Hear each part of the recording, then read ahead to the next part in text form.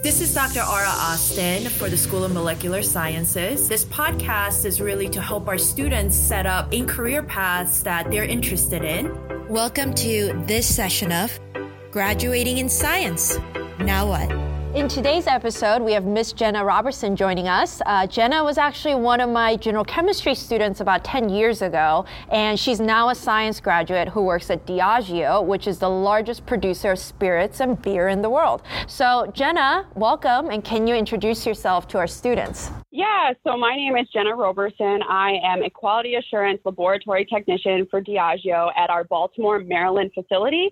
We are known as the Guinness Open Gate Brewery. We are the first Guinness brewery in the U.S. in over 60 years. And in my role, I essentially make sure the beer tastes the same, looks the same, and is what I like to call true to brand, essentially.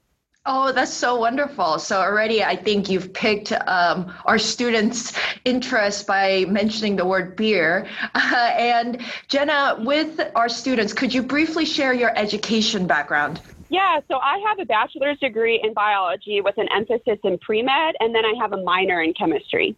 Lovely. And what made you decide to get into brewing science? I remember when we first met, when you were a student in my lab course, that wasn't something that was your interest at all. Yeah, so for me, I grew up around the brewing industry. I was 12 years old when my family first started working in a brewery, and I've always had a mad love for beer and what it provided my family. And when I was in my freshman year of college, I always wanted to be a dentist. But when I decided that I was no longer passionate about the pre-med rat race, I gave my dad a call, asked him what I could do in the brewing world that wouldn't require me to change my major, because I was still interested in biology and chemistry, but I didn't necessarily want to be a doctor or a dentist anymore.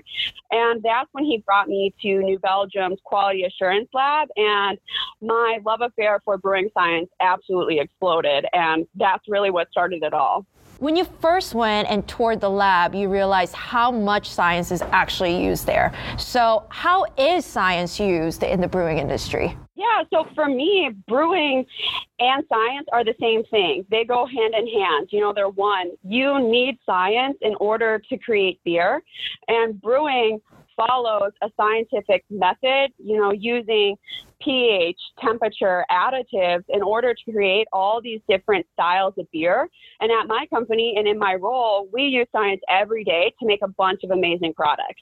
And you've worked with multiple different roles in the brewing industry. For instance, you're currently the quality assurance manager, and then now you're strictly into, also strictly into brewing, and that's two different areas. So how are two different areas kind of go hand in hand, and how also are they different? And ultimately, how is science used differently in these two areas? Yeah, so brewing follows a scientific path, and to put it in, quick and dirty terms, you take malted barley, put it in a mash tun, add water, and raise the temperature. That creates an enzymatic reaction that produces sugar. That sugar water is then strained, boiled, hops are added, and then it's sent to a fermenter where yeast is dosed in. Those yeasty beasties eat up all the sugar, which produces ethanol and then creates beer. But QA is the checks and balance system for brewing. So we're making sure that the brewing process is repetitive. We utilize sensory analysis to make sure the beer tastes the same, analytical analysis to show the beer falls within specification guidelines.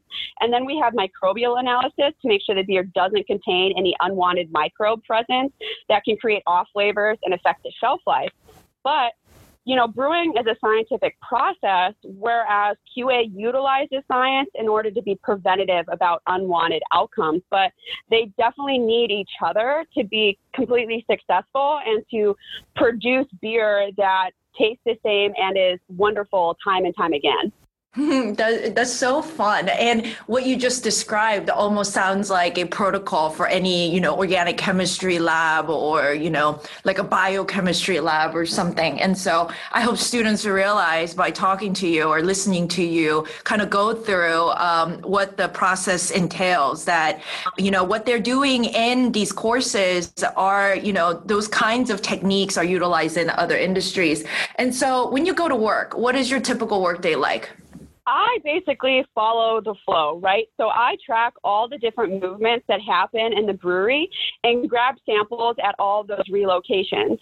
So I do analytical analysis and have access to instrumentation that I used academically that I'm sure a lot of your students are familiar with. I use PCR, liquid chromatography, gas chromatography, auto titrations, which I know you and I did a lot of.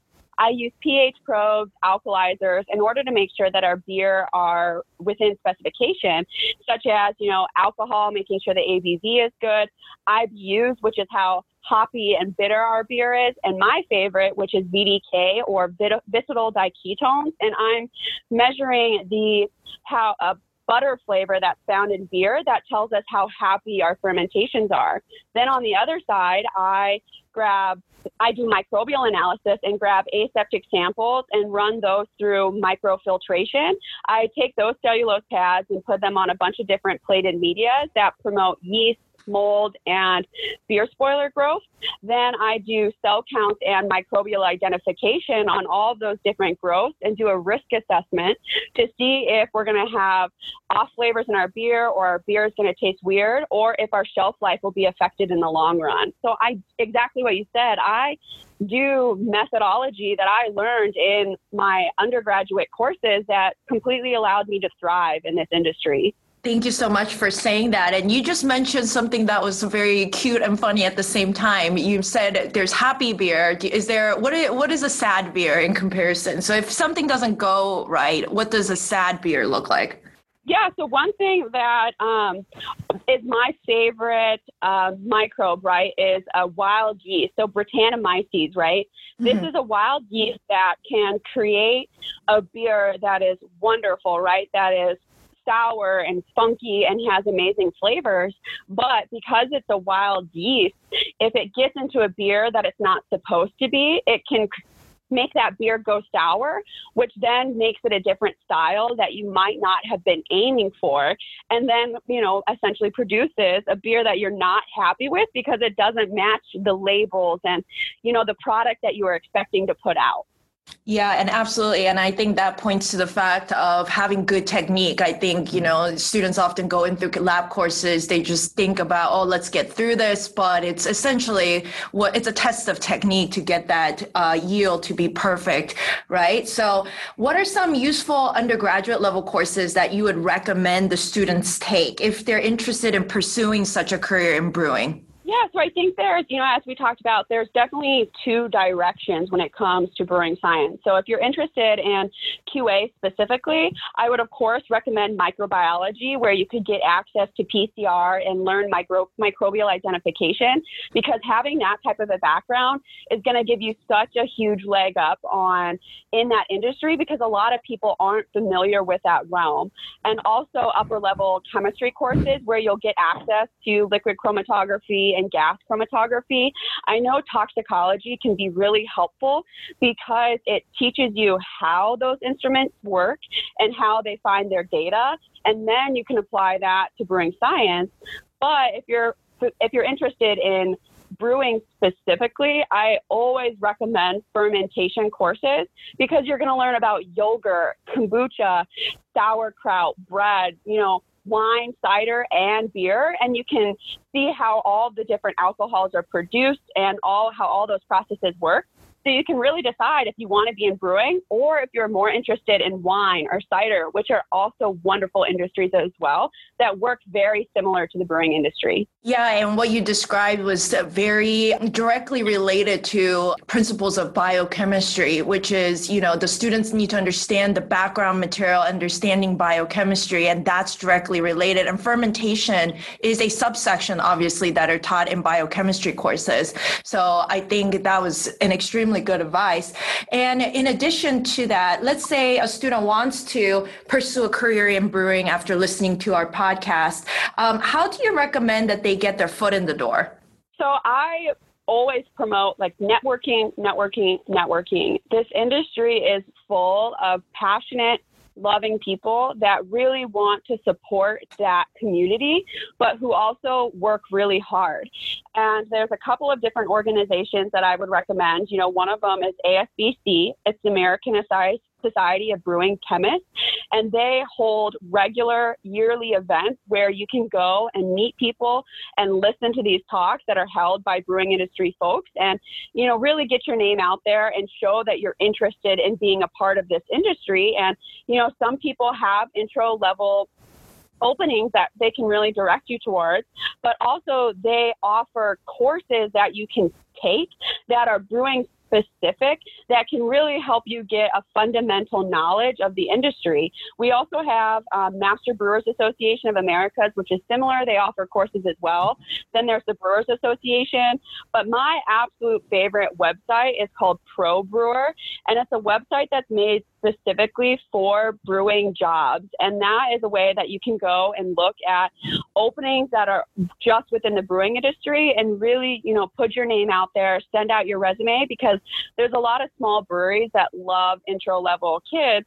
But also I know that Budweiser, who is one of the largest breweries in the world, really likes to accept students that are fresh out of college because they really like being able to mold like fresh minds and have that be applicable in their workforce.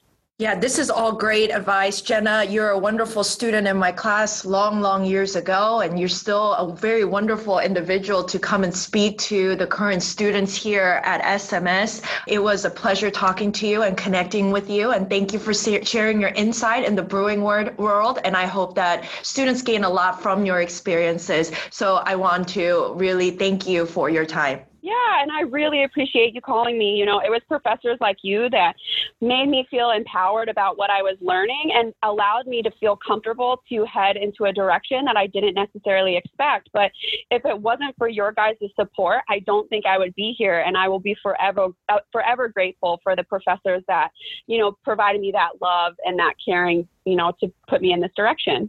Oh, Jenna, thank you very much. And you take care, okay? Yeah, you as well. Thank you so much. More information on this episode of Graduating in Science, Now What, can be found on School of Molecular Sciences website, sms.asu.edu.